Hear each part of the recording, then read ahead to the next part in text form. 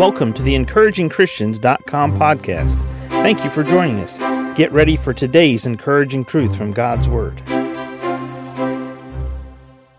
Genesis chapter 2, verse 2, And on the seventh day God ended his work which he had made, and he rested on the seventh day from all his work which he had made. Verse 3, And God blessed the seventh day and sanctified it, because that in it he had rested from all his work which God created and made. I want us just to take a moment and think about the importance of God's example for us. He worked for 6 days. He rested on the seventh. He worked for 6 days and he rested on the seventh. Now, I'm not talking simply about his example of the time frame. I'm talking about the very fact that God set an example for us who are made in his image by resting.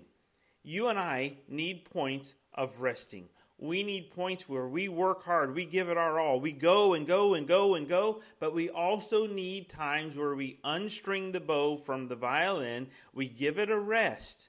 We give our bodies rest. We give our minds rest.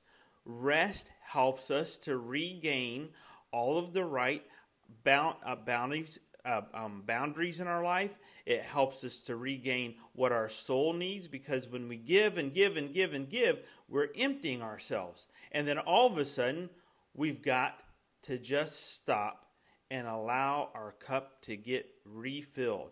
And that's what rest does for us.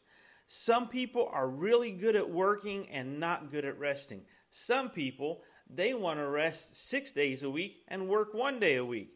Now, the truth of the matter is, your flesh, my flesh, if we lent ourselves to our flesh's leading, we would probably all get to that point.